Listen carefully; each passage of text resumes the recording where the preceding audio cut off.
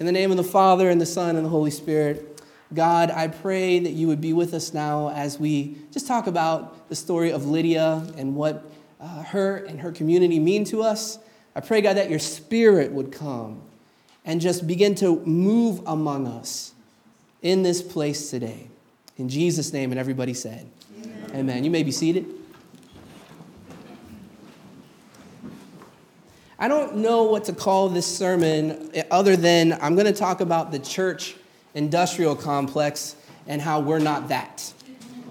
So that's a long title, but maybe it could just be the church industrial complex.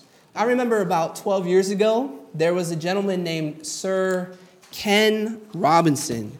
And you may not recognize the name, but if you remember a few years back, there was this guy from England who went around giving a TED Talk about how the industrial complex has impacted the educational system. And if you have children in schools, I think that would be a concern to all of us, that when we start treating kids as numbers and as cogs in the wheel of our academic excellence, and all we do is teach them for a test, I feel like we miss the heart of what an education is really about. And his speech became really popular. It became viral. Everyone started sharing it because he hit on a nerve, and that is a lot of parents felt like their schools were treating their children as cogs in the wheel, and it was all about preparing them for a test. And specifically, here's what the schools seem to value, and I think we can all see how there's some truth in this. He said schools put math and sciences first, and then after that comes the humanities. And then after the humanities comes the arts and the creative aspects. But they treat that as some sort of last-placed category. And he said this is not fair. This isn't actually even honest with our children because we have a lot of gifted children. And we need to start seeing the arts as just as important as every other aspect within the educational system. And so his speech became popular. Here's a quote from it. He said, "Our education system is predicated upon academic ability, and there's a reason. The whole system was invented for this reason. They all came into existence to meet the needs of industrialism." And I'll pause here from the quote for a second just to point some things out. If you think about how we batch process students even, where we get a class in, get them out, just keep them moving, right? A lot of times passing along children who have no right to really move forward, but because we want to just keep the wheels spinning, we batch process these kids. And he's talking about that. He says this is specifically due to industrialism and how it impacted our schools. And he said this didn't even occur until around the 19th century. And now we have children who are just numbers, cogs in the wheel of a larger industrial complex. I think we all know what it's like to be treated as a number. I don't know your stories that intimately, but I would imagine that many of us know what it's like to be treated as a file. You ever been to a doctor and they don't even look at you, right? Now they're just staring at their computer, just making sure the data's right. And it doesn't feel good to be dehumanized. Doesn't feel good to be treated as just a number, as a cog. A test result, I wrote in my notes, a flake on their snowball of institutional success. To be industrialized is to be dehumanized. And the industrialization of our food is a good example of how this has hurt us. So right now, the EPA actually has to monitor toxicity levels coming from our farmers' fields because there's so many pesticides being sprayed on them that the EPA had to step in and actually monitor toxicity. That's what industrialization did to our food. Here's another example, and I hate to go here with it, but I just want to offer you a scandalous idea that the church has been industrialized.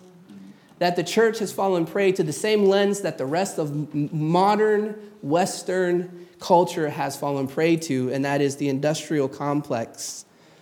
The Industrial Revolution has affected every sphere of our culture, and author Dan White has labeled it the church industrial complex. And here's the definition of the church industrial complex. The church industrial complex is when churches believe that their success and survival depend on collecting and consolidating more resources, programs, paid staff, property, and people in attendance, and they call that good. But I sometimes wonder if the church industrial complex has really done us a service or a disservice. Has it created Christians, or has it created consumers of religious goods and services? I wonder. These institutions focus their energies on industrial formation rather than spiritual formation. I like you guys. These institutions are more focused on attracting people to build their programs than forming people to build the kingdom. And I think there's a difference between attracting people to build programs and forming people to build kingdom. And I just want to make something very clear right now in this ragtag group of spiritual misfits that we have assembled today. I just want to point something out. What we're doing here is not about building a program. What we're doing here is about forming Christ in our hearts and in our lives until kingdom comes. Amen. I love that verse from Paul, until Christ be formed in you. That is the heart of spiritual formation. And a lot of the stuff that we do here, we are liturgical people. That means we're intentional about the language we have during service, and we're intentional about the practices that we have in our worship gatherings because we believe that these practices have an impact over time. We sure as heck have been impacted by the other practices in our life, these liturgies that we see, like the liturgy of the arena and the liturgy of the sports event and the liturgy of the mall and the liturgy. All of these places have liturgies. They have patterns and habits. The liturgy of Netflix, I don't know. They all do something to us. But what we believe here is that when we gather together around the table, the Spirit does something within us. When we're intentional, when we partner with the Spirit does something within us that makes us somehow different than when we first came. Yeah, that's the sacramental imagination. And for a Pentecostal boy, I did not expect myself to be here. But a lot of times that's the way God works. I, unfortunately, and I'm going to have a moment of transparency right now, but most of you guys know my story. I, unfortunately, had to leave a certain place, and I had to find God on the outside, on the margins of an institution. And it reminded me of a prayer that I read before, and it's a modification of the prayer that they pray at AA. You guys have heard the prayer, God, grant me the serenity, so on and so forth. Here's a different version of it. God, grant me the serenity to abandon the institutions I cannot change, the courage to change the institutions I can, and the wisdom to know the difference. I'm going to say that one more time. God, grant me the serenity to abandon the institutions I cannot change, the courage to change the institutions I can, and the wisdom to know the difference. And when you pray that prayer, be careful. What I am not saying that the church is going to end. I'll quote Dallas Willard. The church, the gates of hell will never prevail against the church. But what we're seeing right now with the nuns and duns is that a lot of 501c3s are closing their doors. And people are finding each other in the margins. I believe that's our community. I believe this ragtag group of spiritual misfits is exactly like what we saw with Lydia and the women gathered around her leadership there in Philippi. These were people who could not gather in the city. They had to go outside of the colonialized mindset. And you read in Acts, that's the text I'm preaching from. You read in Acts that they had to leave the city and worship outside the city gates. And I can't imagine a better metaphor for y'all today. You are outside so many logic gates. You don't fit within the paradigm of many institutional mindsets. And because of that, we found rivers to gather near. In fact, 3. The evangelical, the sacramental, and the Pentecostal. Paul is commissioned by God to spread the gospel. He has a vision. This is going to get me into some trouble here, but that's all right. I shouldn't read my notes. So he has a vision that God is sending him to see a man. I just want to emphasize this. Paul has a vision, and in his vision, he's supposed to go meet up with a man of Macedonia. But guess what happens? He shows up there. He doesn't find a man. He's probably thinking, I'm going to go meet a powerful man who's going to make it happen for the church. He's probably thinking, I'm going to go meet a man who's got connections and who's going to make it happen. And guess what? He does meet a person who has connections, who has resources, but it's not a man. It's a woman named Lydia. I love the name Lydia. I wish I knew somebody named Lydia. He thinks he's going to go meet a man. He thinks he's going to go meet an empowered man.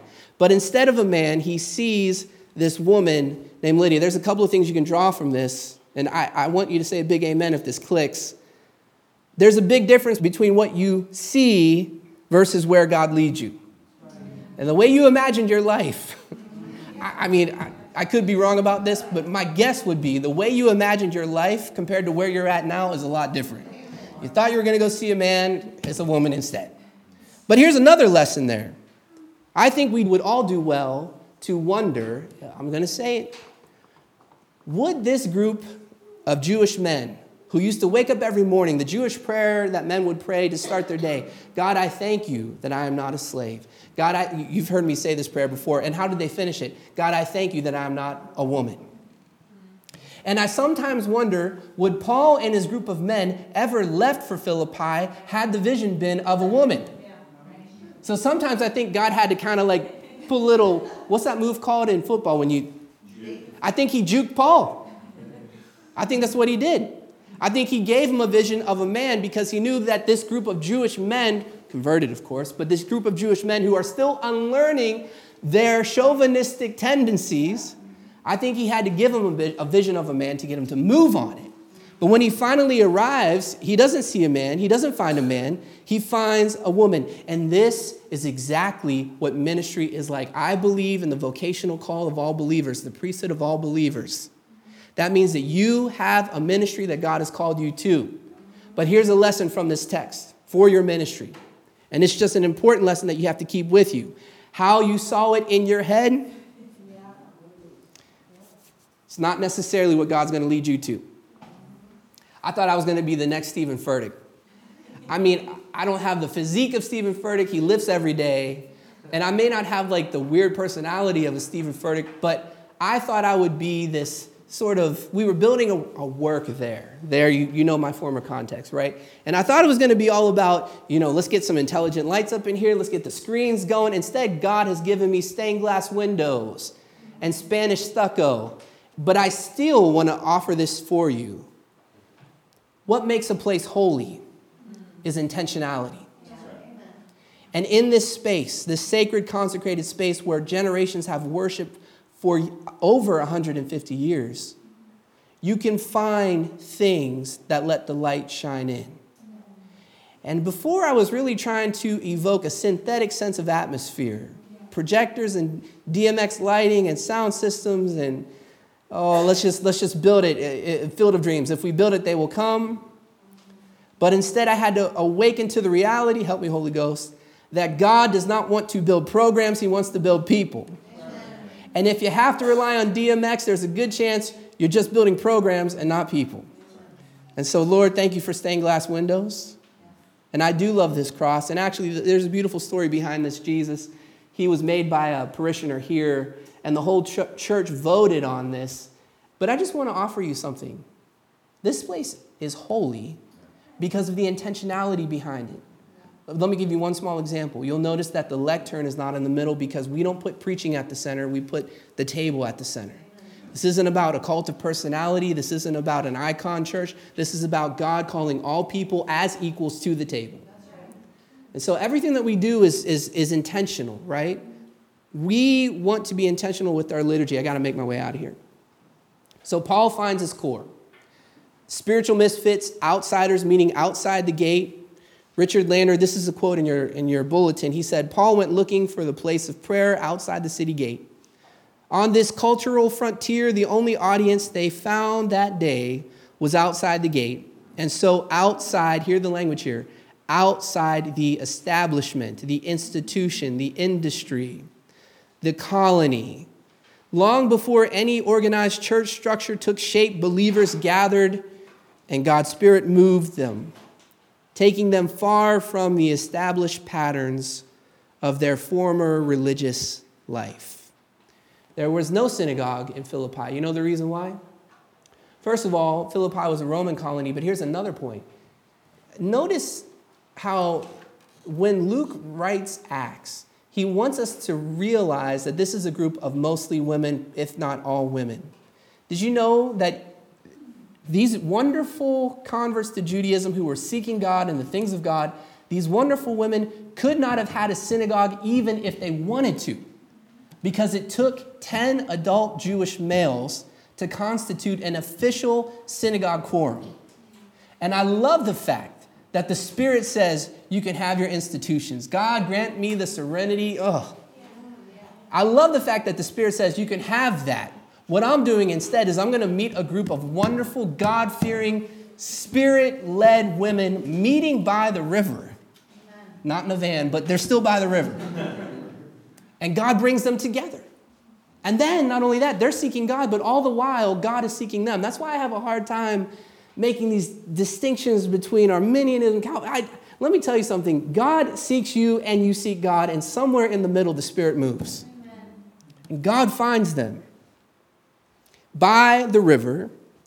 And it's not a mega church, it's a micro church. And that's the language that Diane and I were talking about earlier this week. We are a micro church, and we own it. We want that.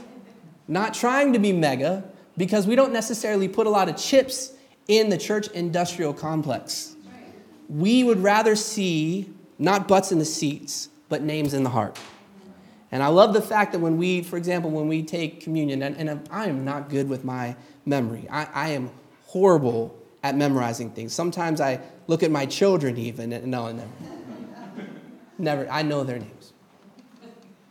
But I want to emphasize that this is about spiritual formation, building people to build the kingdom and not necessarily building the program. Yeah. He finds the micro church by the river, these marginalized people, these women who were hungry for God, even though the culture considered them insignificant, except for Lydia because she had a lot of money. He didn't find a big box church. He didn't find a political power-hungry institution. He did not find the mile-wide, inch-deep, mega lights, camera, action church. He didn't find Starbucks and skinny jeans. He found intentionality. He found within Lydia and her group decisive women who knew the balance between work and worship. Lydia at least was Mary and Martha all in one. The balance between work and worship, that's what I mean. You got Martha all about work. You got Mary all about worship. Lydia is the prototype. I read one commentary who said, Lydia is the prototype for all spirituality within women. And I took that commentary and I drew a line right through women. And I said, she's not only the prototype for spirituality with Christian women, she's the prototype for Christian spirituality, period. Yeah. Not just women. And she's by the river with her ecclesia, her gathering, and they're hungry and they're eager. They were not tricked and targeted into being worshipers. They weren't marketed to, swayed with church advertisement and programming, the things that we find within the church industrial complex. These were intentional liturgists, and I mean that word very literally, because liturgy simply means public worship, the work of the people. Laotos, public, ergonomics, work. They didn't gather around consumeristic religious tendencies to consume what was being dispensed by religious goods and services. They were not cogs in the wheels of the church industrial complex.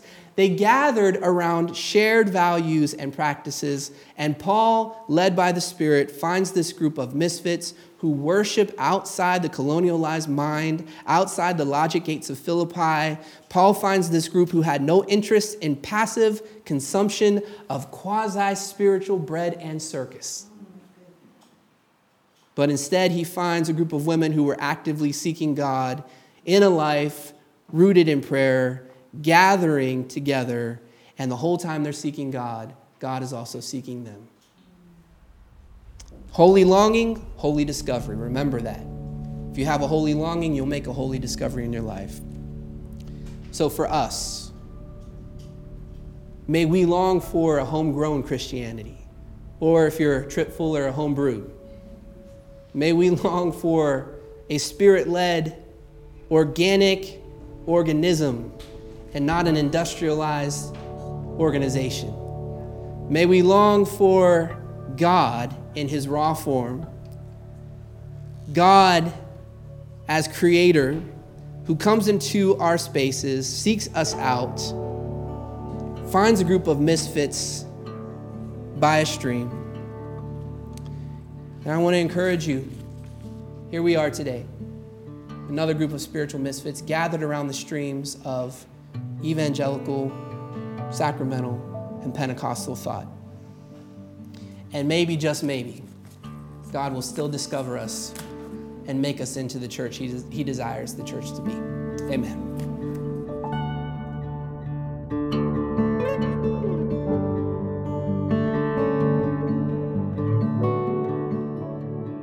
Thank you for listening to the Sacred Commons podcast. You can find out more about us at our website, thesacredcommons.com. If you feel connected to this ministry in any way, we appreciate your support. We appreciate your partnership. If you feel inclined to give, you can do so by visiting thesacredcommons.com. Click on Give. Every single cent has an immediate impact. It helps us continue to do this work in the city of Youngstown, where we are happy to be launching a new church plant. Finally, why don't you come and join us for a service? 323 Wick Avenue at the beautiful St. John's Episcopal Church. We meet in the chapel. Come and worship with us. We'd love to see you there. Now may the Lord bless you and keep you.